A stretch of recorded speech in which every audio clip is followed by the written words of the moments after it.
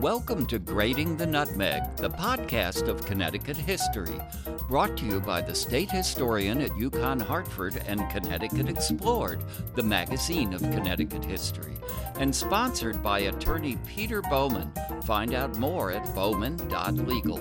I'm Walt Woodward. A lot of people don't know that the first American cookbook was printed way back in 1796, and not in Philadelphia or New York or Boston, but right here in Hartford, Connecticut, and for some very good reasons. Join co-host Brenda Miller and I as we interview Keith Stavely and Kathleen Fitzgerald, co-authors of the extraordinary new book, United Tastes, the making of the first American cookbook, to find out why.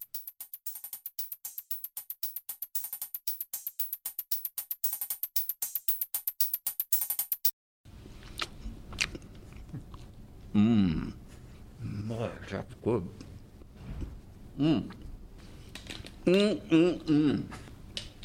Wow. Hi, I'm Walt Woodward, and I have just eaten some of the best soft gingerbread I've ever had in my life. And I'm eating it in the Wallace Stevens Reading Room at Hartford Public Library with my co-host on this episode, Brenda Miller. Sitting in the middle of the table in front of us is a plate of Rice Krispies colored gingerbread. And across from me are Keith and Kathy Stavely, who have written an amazing book about the first American cookbook. Their book is called United Tastes, the making of the first American cookbook. And it is a book about a cookbook, and it is so much more. Kathy and Keith, so nice to have you here. You didn't even have to bring food for us to be happy to have you here, but we are glad you did. Thank you so much. It's a pleasure to be here, Walt and Walt. Brenda. It's Thank you so much for having us. There is so much to talk about this, what I think is an amazing book. But let's start with the book you're writing about. If you could, just describe American Cookery, that's the title of it, right? Describe the physical book for us. What did it look like? Well, American Cookery is a very small book. It was small for its time, even. In its first edition, there were two early editions, both in 1796, and its first edition was under 50 pages, and its second edition just a little over 60, so tiny little kind of pamphlet-sized book. Not really that much longer, because the second edition was smaller in physical dimensions than the first edition. Yeah.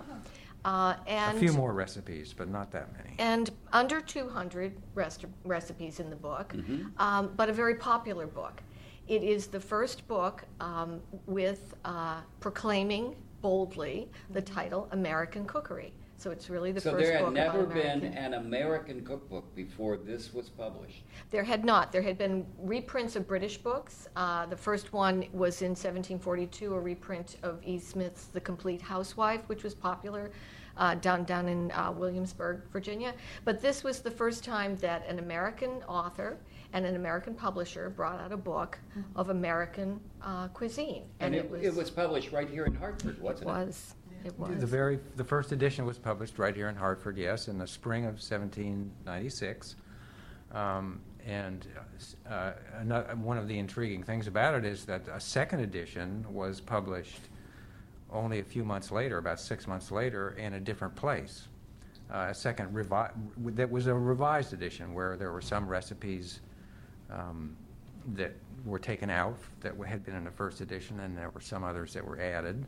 And it was also, since it was a different place, obviously it was also a different printer. So do you consider those two first editions, the second one was in Albany, right? Albany, yes. So is it the Hartford first edition and the Albany first edition, or the first and the second edition, or how do you? It's the Albany, we talk of the Albany edition as the second edition. And I think people who've looked at it generally do that. There were printings of the later printings of the first edition, the Hartford edition, that included an errata page because the author Amelia Simmons, and we'll get into this, or someone who was writing as Amelia Simmons, felt there had been errors in the especially in some of the ingredients in the recipes. So there had been revisions, or at least not revisions of the first edition, but an errata page alerting readers that they might want to change some of the ingredients in cooking the recipes. But then the second edition was really a second edition with a publisher who was they were actually the Websters of Albany brothers. They were proteges of the publisher, the Hartford publisher, Hudson and Goodwin. Hudson and Goodwin was the first publisher of the first book. Exactly, Hartford's best-known publishers of the late 18th century. Excellent.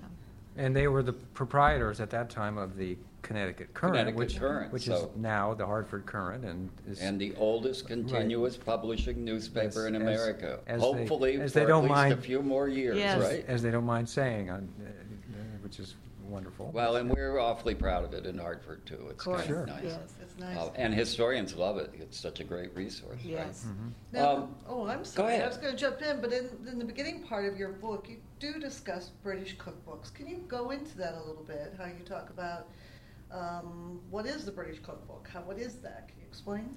Sure. We felt when we were beginning to work on American cookery that we needed to really approach American cookery from a lot of angles. And one was the angle of where did the idea of this cookbook come from? What's the form of a cookbook? What's the content of a cookbook? What kinds of recipes go into a cookbook? And American cookery is very much in the British mode.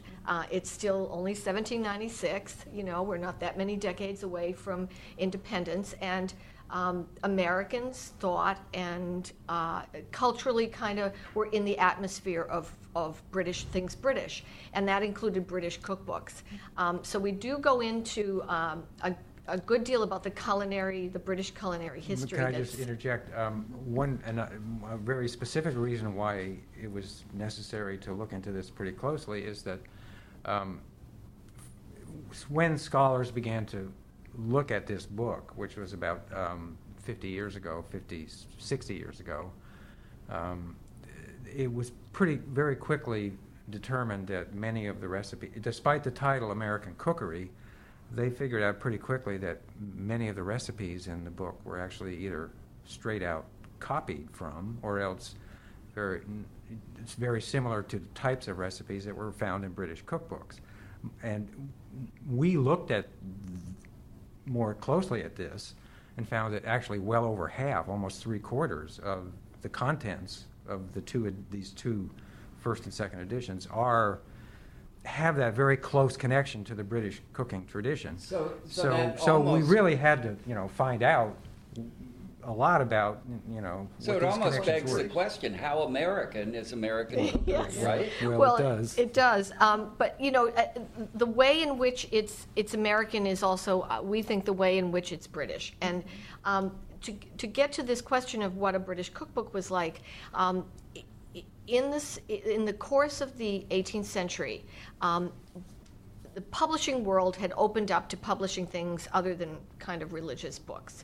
And among those, in Britain especially, was the rise of the female author of a cookbook. And it was very much as opposed to the French tradition, where there weren't as many cookbooks published, but the famous chefs and cooks were male. But in Britain, the famous names of the 18th century were Hannah Glass and Elizabeth Raffald, E. Smith, whom we know was a woman.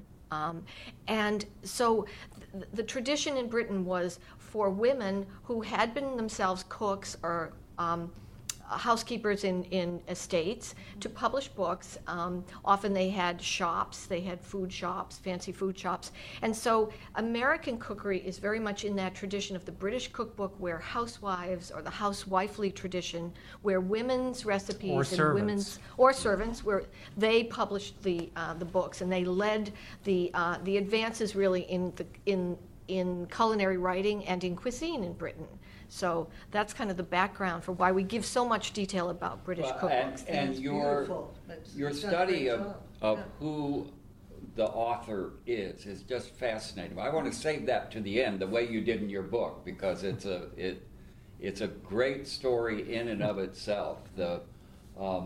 Great. But so you have this certainly heavily British influenced cookbook that comes out in 1796, which is a really important time in the early Republic of America and in Connecticut itself. And it almost makes sense that it's published in Connecticut, right? Because Connecticut is one of these states that has almost a proclivity for asserting American uniqueness with a British cultural identity, right? Absolutely. We were, one of the questions that one of the things that intrigued us when we were deciding to undertake this project was, besides the author, the thing about the author and the fact that they stress that she's an orphan, was why is American Cookery, why wasn't it published in Philadelphia or New York? Those were the places that were, associated with this nationhood of this place. Or if it was going to be from New England, why wasn't Boston? Right. But here it was from Hartford. Well, why is that? And probably one of the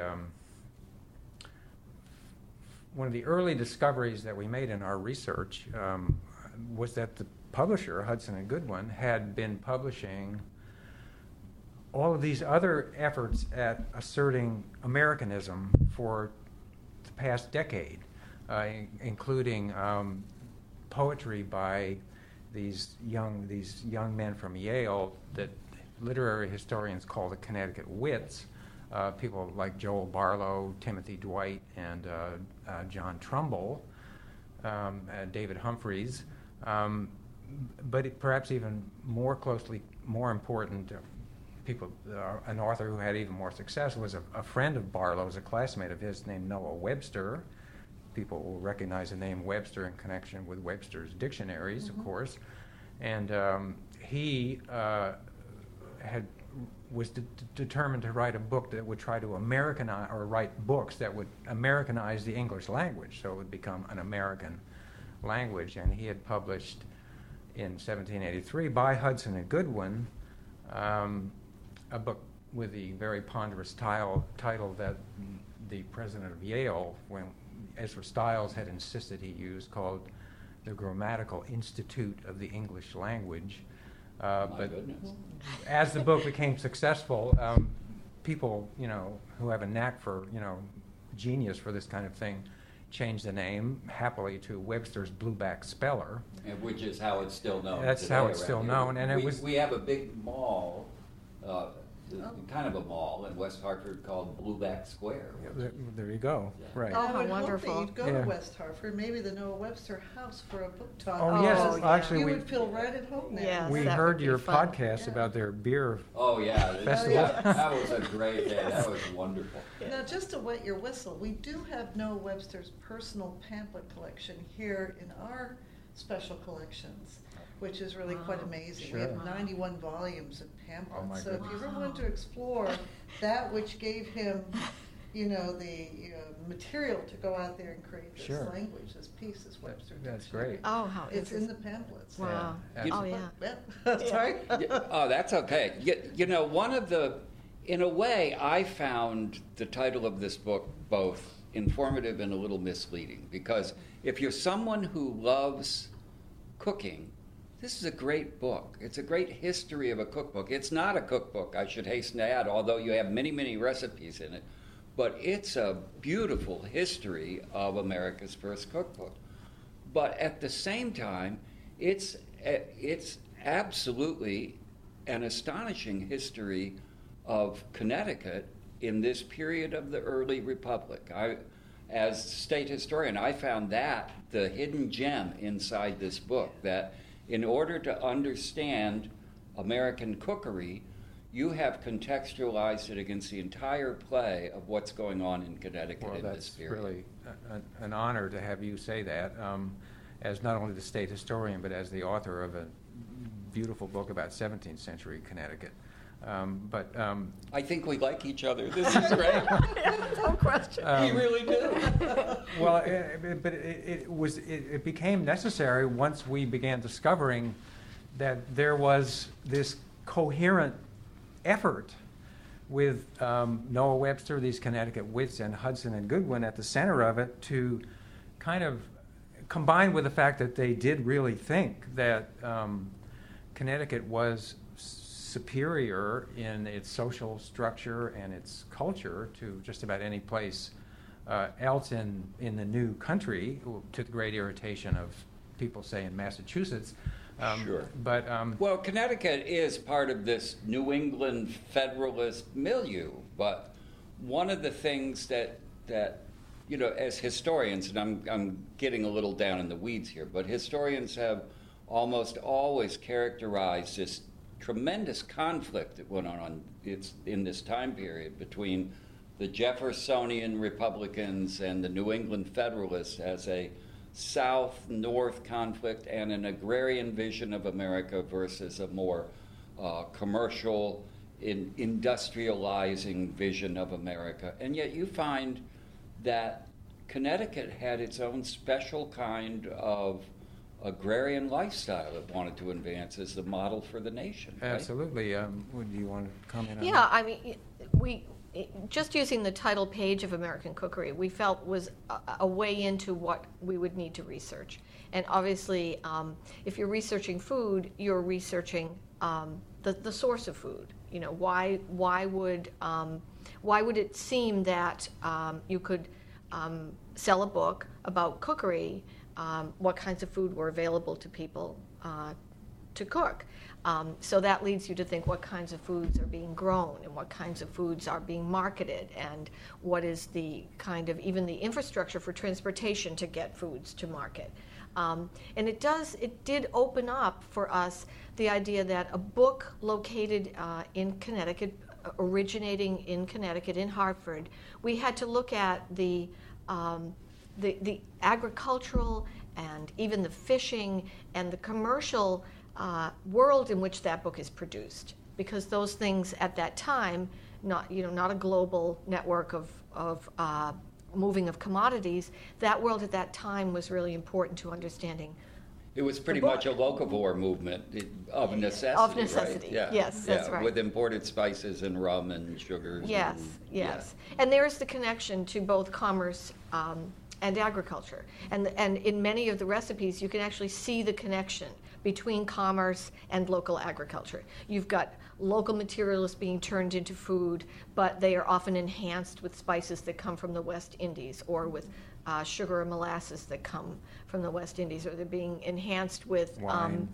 A lot of the recipes. wines from Madeira. And that Connecticut had a very sprightly West Indian trade in this period. Yes, So absolutely. yes. So they had Yes. access to these. as a matter of fact, on the page of the Connecticut Current, where the copyright notice was printed for American Cookery in May of 1796, page 3, if we want to really get in the weeds. We happen to know. We did. Exactly. You know, We if you know what look at the column. advertisements on that page, among all the kind of surprise, if you don't know much about the consumer. I, by the way, found that just a wonderful piece of historical analysis, that you say, okay, the copyright's on this page, now let's look at what else is What on else it. is out And there? it That's really, great. Yeah. really just You had that in fleshes out. It's as though whoever laid out the paper was anticipating someone wanting to write a book about it 200 years later, because it has just about every aspect of what you would need to live the kind of life that would make you want to use a cookbook like this, including these, what we were just talking about, these advertisements for these foods, and especially the spices that were coming in maritime commerce. So it wasn't hard to find evidence of that there were the resources for people to use a book like this were available in Connecticut. Now, the recipes are a mix, aren't they? There are recipes that are kind of on the luxurious end, and a few recipes that are on the common, plain, ordinary end, and kind of a gravitation toward Toward the middle. Toward the middle. And that's part of your argument about what this Connecticut model for America is about, right? Indeed it is. You were talking about the standard distinction between the Federalists being more commercial and industrial, and the Jeffersonians advocating for agriculture. And we did find that not only was Connecticut a place where agriculture was at the center of the way of life, but that these Connecticut wits and these intellectuals and leading citizens celebrated this agrarian way of life. They perhaps somewhat exaggerated how trouble-free it was. They certainly did that, but nevertheless, that was their vision, that was their ideology, and although they believed that there should remain, which was, of course, they shared with all Federalists, that there should be some sort of social hierarchy in this new country. They allowed for, they did think that the sort of majority would be able to make it towards the middle. And there wouldn't be the kind of class stratification you'd find in Britain or maybe even in Boston social circles. They thought that they would kind of tone that down, take the sharp edges off it. And we do find that with the way that these recipes are configured, that it kind of reflects this kind of celebration of, if you want to talk about the sort of longer range of American history, you can see the kind of formation of the middle class in the United States. And yet there is, you talk a lot about refinement as a goal and an aspiration, and that the cookbook itself is sort of a guidebook or a way for people to aspire to refinement. Some of the recipes are, if you're trying to hold a nice dinner and show that you have these aspects of living a refined life, you've got those. You've got something for everybody. Yes, right? and we were trying to envision who the book was for, and as Keith has been saying, it may not have been a reality for everyone, but the aspiration that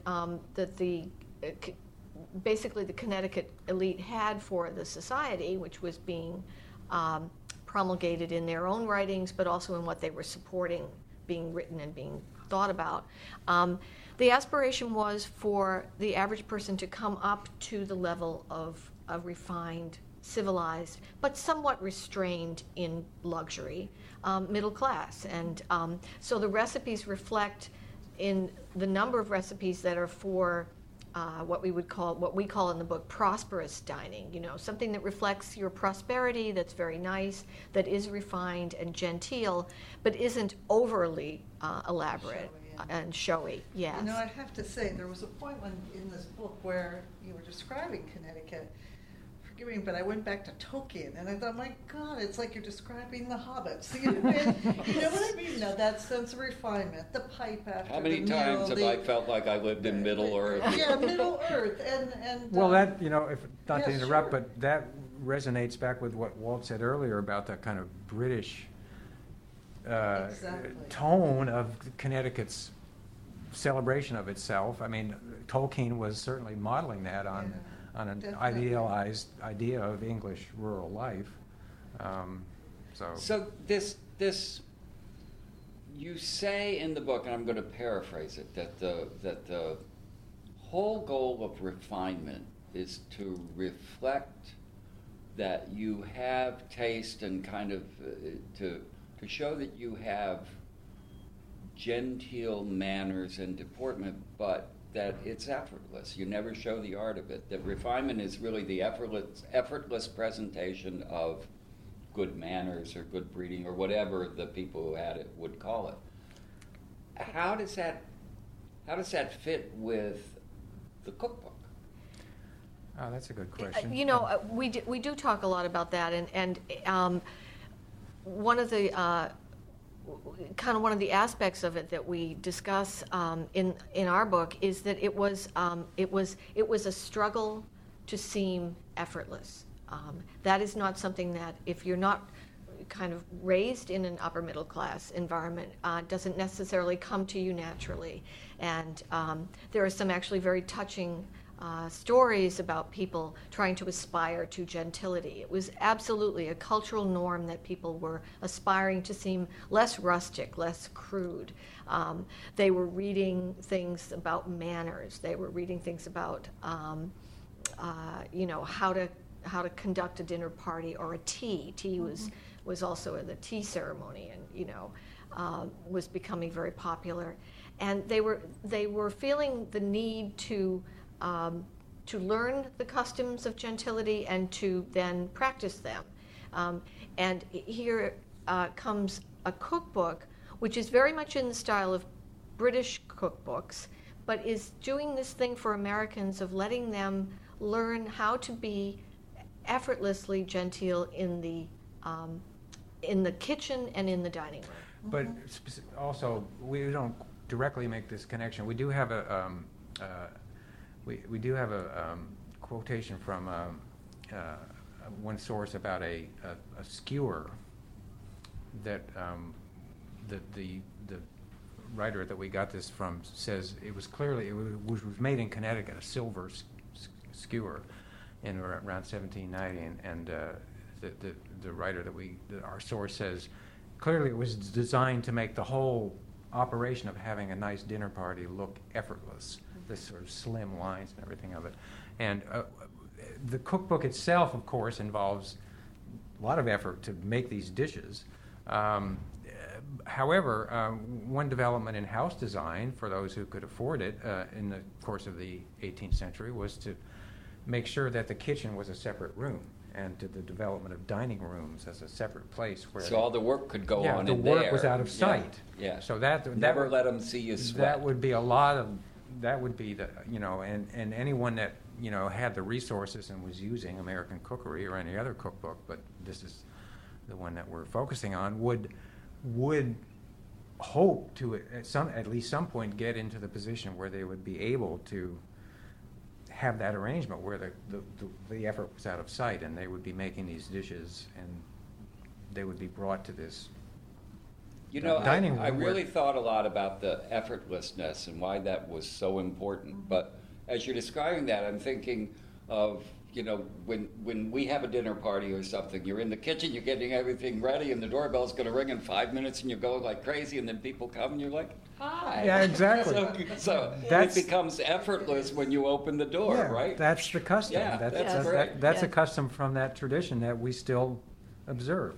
Now, can I ask, at one point I think you put in there that if you were to purchase the book, you said it would be about $3.50 in our money. Was this a book that was throughout? Did it do well in the first printing? Can you give us some sense of how readily it went into people's homes? And very popular? That's a great question. Yeah. It was an inexpensive book, which was, we think, a deliberate strategy to get it into the hands of these people we're talking about. Could just interject? We did find one advertisement from New Hampshire, actually, in about 10 years after the book was published, which had prices for several cookbooks, several of the competing cookbooks, which are the others were all English cookbooks. All of them were a lot more expensive.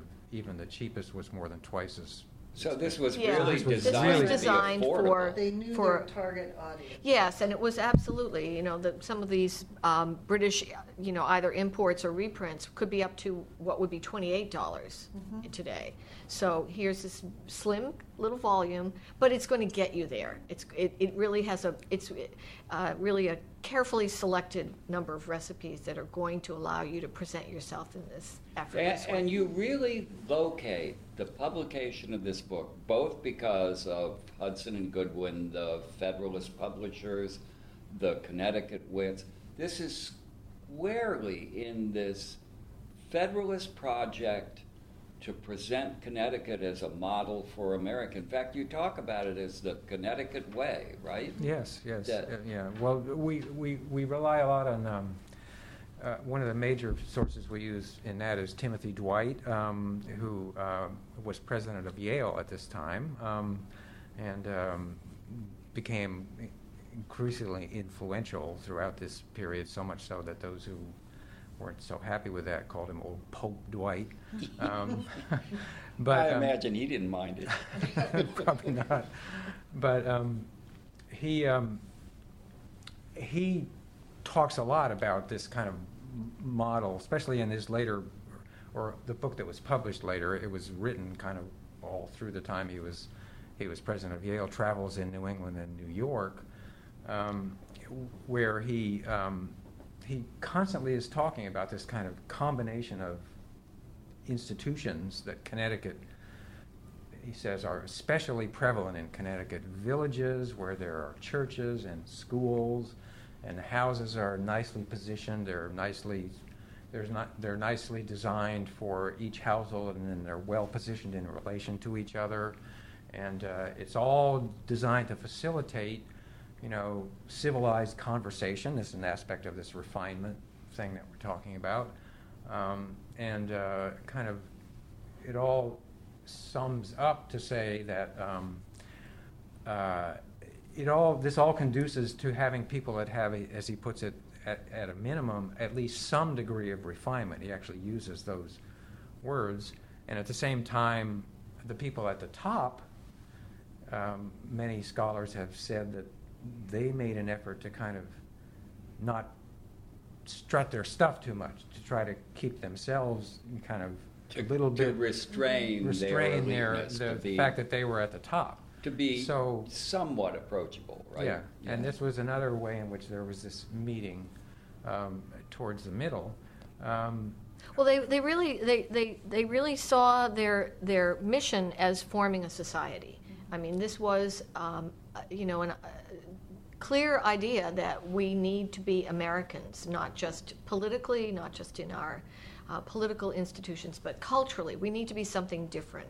And they saw the failings, as they would have said, in Britain of overly extravagant, overly luxurious. Or the French Revolution. Well, yeah, and there were failings society. in America, too. There was Shays' Rebellion in Massachusetts and the Whiskey Rebellion in Pennsylvania. All of these kind of destabilizing little rebellions happening in the early Republic, in which Connecticut says, wait a minute, you want a model for what you ought to be doing. We don't have those kinds of things here. We didn't even have to change our Constitution or anything. Really? We already had it all set up. In fact, people don't know this about Noah Webster, not as widely known about him, but besides his efforts to Americanize the language, he published a pamphlet just in 1785, having first published it in serial form in the Current the year before, called Policy of, no, that was the articles, Policy of Connecticut. I forget the title of the pamphlet. But anyway, it was basically an argument for a short argument for what became 2 years later the federal Constitution. James Madison later even said that his pamphlet helped to move things towards that. Was one of the stimuli. Yeah, and he says in the course of this pamphlet that the form of the Connecticut government is the most perfect on earth.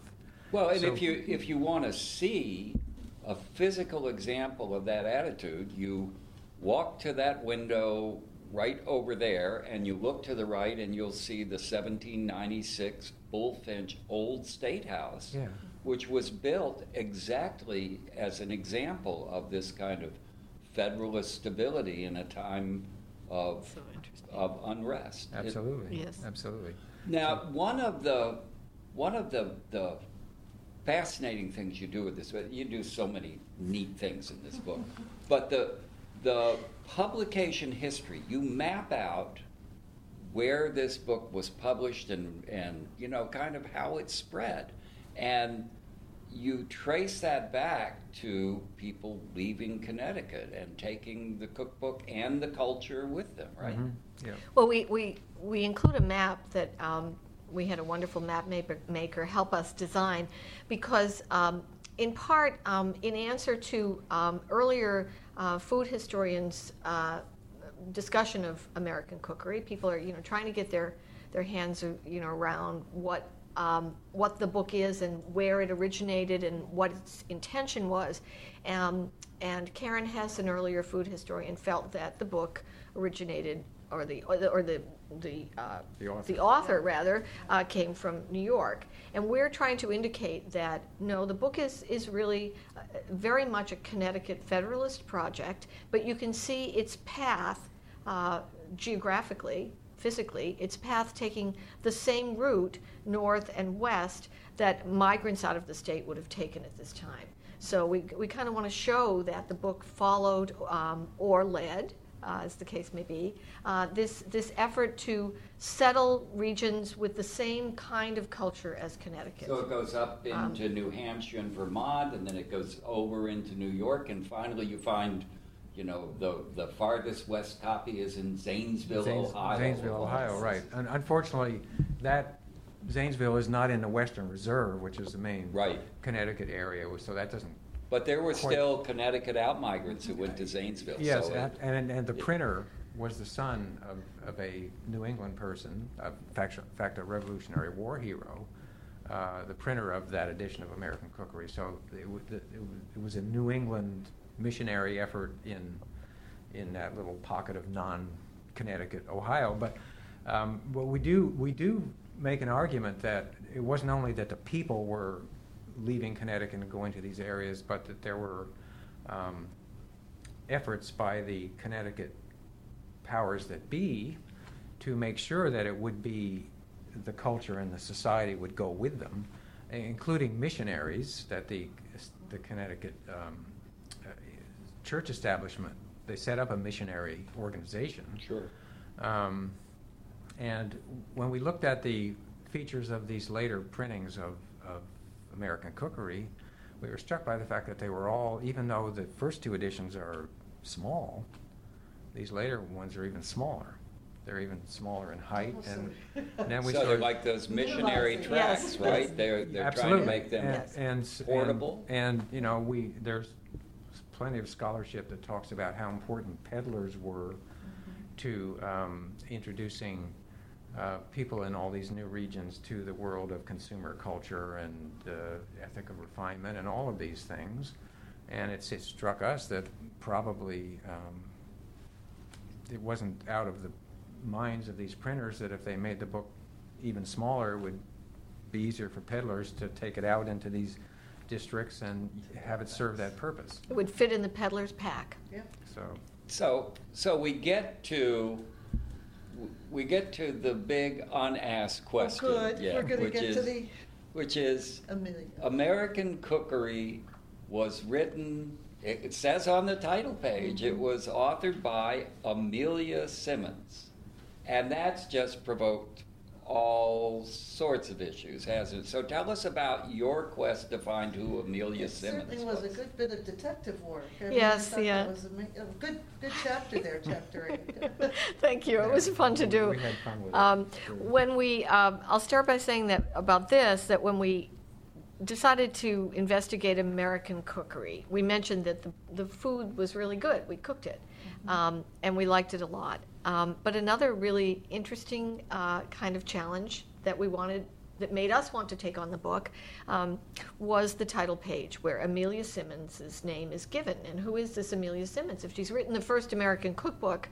she's a famous woman in American history. Also on the title page, there's the tagline, "An American Orphan," which is unusual. So that was intriguing indeed. Historians have, for decades now, tried to search for Amelia Simmons and found no genealogical record of her existence. But we have more up-to-date, Ancestry.com, yes, right? we have internet. So we replicated the search. We did the digital search. We did searching of print sources. And indeed, there is no external evidence genealogical evidence of Amelia Simmons's existence. The evidence we have is the front matter of the book, what she says about herself, kind of intriguing, tantalizing tidbits about orphanhood, and in that she's identified herself on the title page as an orphan. We pursued a great deal of the idea of what an orphan was in the late 18th century, especially a female orphan. And then the other thing really about Amelia Simmons is, well, if there's no evidence of her existence, was she a pseudonym? Was she somebody else? Because or was orphan is a kind of special publication category in this time, isn't it? Yes, orphanhood is, and we talk a lot about this in the book. To understand the book, American Cookery, you have to understand the time. So what did it mean to the readers of the time, looking at a book, to say it's by an American orphan? We felt that the kind of orphan trope that was very popular in fiction of the time related to, and somehow, and in some way, American Cookery was kind of in dialogue with the fiction of the time. And now the audience would be the same too. It would be women, it would be housewives, and they were often the readers of fiction. So we looked at novels of the 18th century that had orphanhood as a theme. There were many. They were very popular in America as they were in Britain. And the kind of crux of the matter is, what was the drama of orphanhood was, how did the orphan remain, as a female orphan we're talking about now, how did the orphan remain virtuous? And what that means is, how did she protect her chastity? How did she remain chaste? And this was, big subject of the time. And in fact, in the prefaces to the first two editions of American Cookery, Amelia Simmons, or someone writing under that name, also talks a lot about orphanhood and the trials and tribulations of orphans, and how females need to learn to cook if they are orphans, because they're going to need to find a way to support themselves, so they won't be victimized by need to be under the But there's some of the language towards the end of the first preface, especially, is clearly referring to these conventions about the fragility of or the dangers to the chastity of female orphans. Sure. So does that align with this Federalist project somehow? Not perfectly. In fact, very imperfectly. I think the way we put it at one point is that this Federalist ideal of this kind of everyone being happy in the middle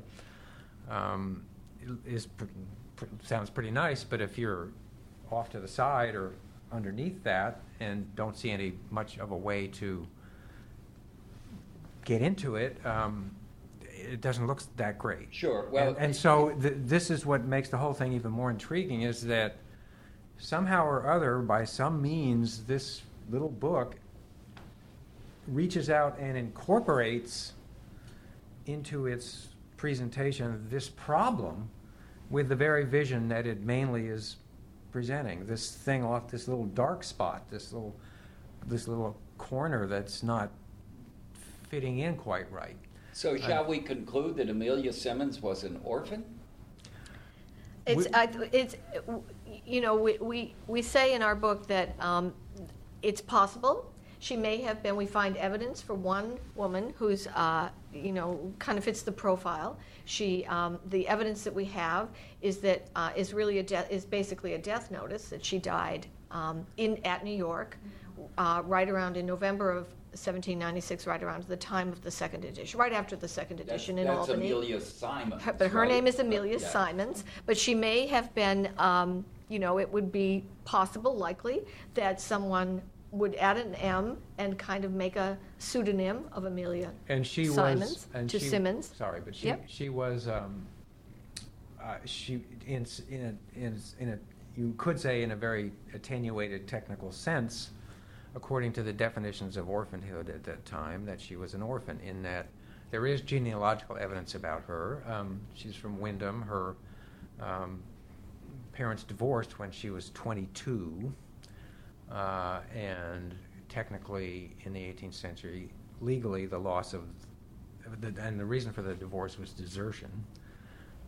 Legally, the loss of a father is what made you an orphan. So, of course, she was a grown woman by that time, but if they were, if someone knew this, if this was Amelia Simons was the one who was presented as Amelia Simmons in American Cookery, and someone knew that, It would and if be they were good challenged, for sales to bill her as an orphan, right? absolutely. Yeah. Well, that was the main reason. But they also could claim, if anyone found this out and challenged them, that, well, she's an orphan. She doesn't have a father. But also to get into print at that time often required collaboration.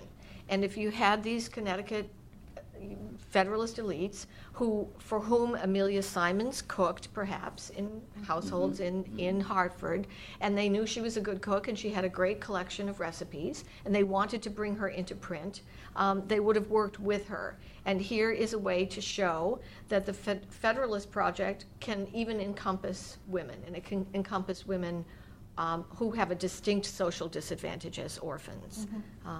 So that's a selling point for the book. Highly relatable for the public. Yeah, Yes, this is right. Really Right. genius. Yeah. Well, Yes. and you unpack this collaborate. What I think you conclude was a collaborative production enterprise in really wonderful ways. Right? Yeah, well, I mean, there's another aspect of these prefaces to these editions, and also this errata page that we mentioned earlier to a later printing of the first edition. We do kind of say that even though they're very brief, they're just so full of interesting material that they're almost like a second book.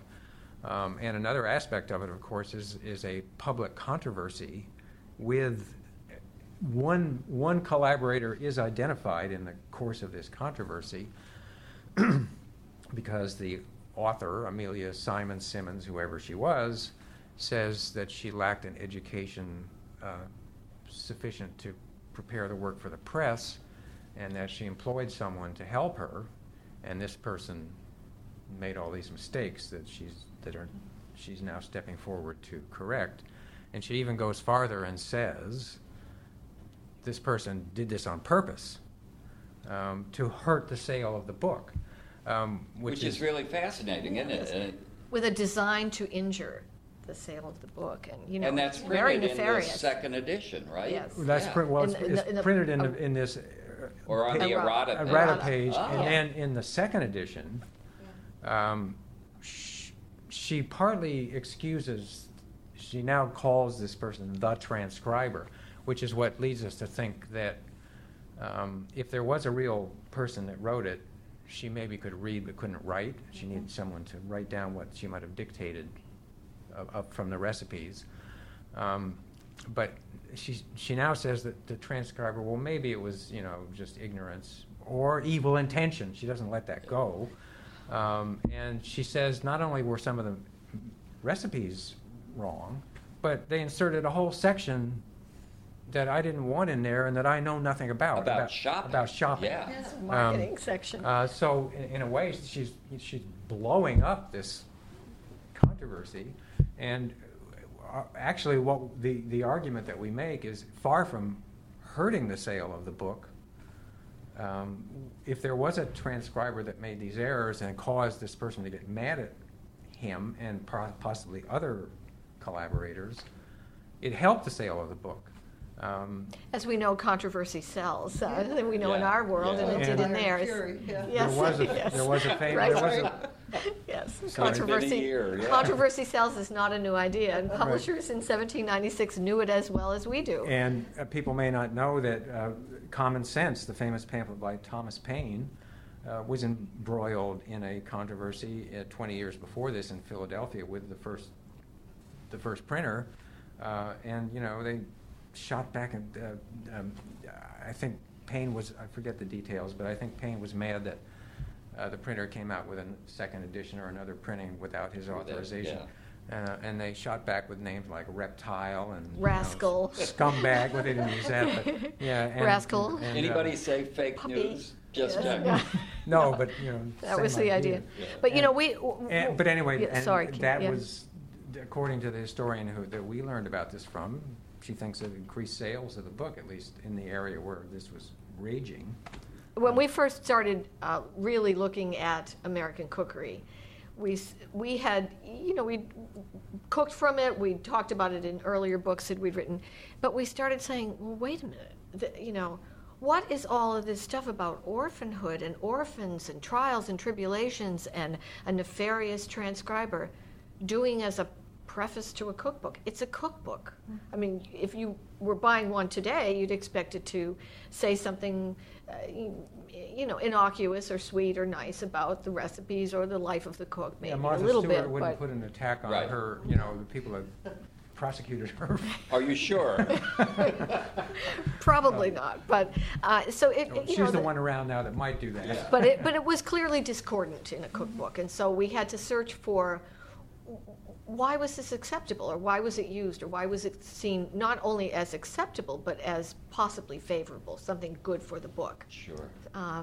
It's a very our first American cookbook has a lot of very intriguing, mysterious elements to it. It does. And I could see why you picked on this. And Because I Yeah. can see the excitement and the curiosities in Yes. the So, book. so Yeah. you don't write about this in the book, but in fact, if you will pass me the plate of Oh, sure. soft gingerbread, I'm going to ask this question and then just relax and listen to your answer. You've cooked from the recipes, I don't know how many, but how hard is it? What do they taste like? Could ordinary people do it now? How Yes. does that work? There are, yes, you can do We've it. cooked about 13 of them so far. Yeah, and we're keeping on with more. You can absolutely cook them. We felt that, as we mentioned when we started the book, when we were promoting an earlier book, we were choosing recipes from the 17th, 18th, and 19th centuries. We were turning a lot to Amelia Simmons's recipes, and they're very good and they're very cookable. Often they're for quantities that are larger than what we would cook now, but you can scale them down. We've done that, and for instance, we've cooked her 2 pumpkin pies. The first one is very much what you would see on a Thanksgiving table today. It's a single crust with a bottom crust pumpkin. She calls it pudding. Puddings in pastes were the name for kind of custard pies. She gives the first American pumpkin pie. Before that, there were pumpkin pies, but the British did a strange thing with pumpkin. They fried it and layered it with egg and in apple and currants. So their idea of a pumpkin pie is not our idea of a pumpkin pie, or wasn't and then. that version was copied down in a manuscript cookbook as late as that was kind of a 17th century thing after pumpkins began to come into Britain. But you find it copied into a manuscript cookbook in Boston in the middle of the 18th century. So it wasn't that long ago. So this was kind of an innovation. It was, and the first custardized pumpkin pie, as we know pumpkin pie, the American pumpkin pie, appears in American cookery, and so that's the kind of the one that we all know still. That is really we cooked it, and served it for Thanksgiving, and our family had no idea What it was a a great 1796 recipe. It seemed like anything you'd serve today. Now, am I right that you put some of these recipes that you cooked on your website? Yes. Yes. Or you talk yes. about? Yes, we have a blog where we describe how we made them in our own average modern. So if people want to access that, where do they go? StaveleyandFitzgerald.com. That's us. Wow, it sounds like a law firm. I like it. But we do blog. We kind of go into detail how we cook each one. We also cook the other. She gives 2 pumpkin pie recipes. Now the other one is what we think everyone should start cooking. We all know how to do the first one, but the second one has fallen out of favor and it's just terrific. It's a 2-crust pumpkin pie. It's made with fancier crust. puff paste. It's puff made paste. with the puff pastry that is more elaborate, and the filling, the custard, is sweetened with sugar rather than molasses. So it's a light custard, and with 2 crusts, it's really an interesting pie. And she even gives directions for using what it's called a Jagger wheel, a pastry design to cut it and decorate it on top. Good thing you Sounds brought good. cookies. I don't think I could get through this interview without a snack. Well, Can I ask Yeah, a quick please. question? Because I'm fascinated by the process, you two working together. did you pick chapters? I mean, do you have separate interests and it comes together really well? Is that how it works? Yeah. I mean, I could see you've got an MLS, so, I saw you diving into books of the time and titles.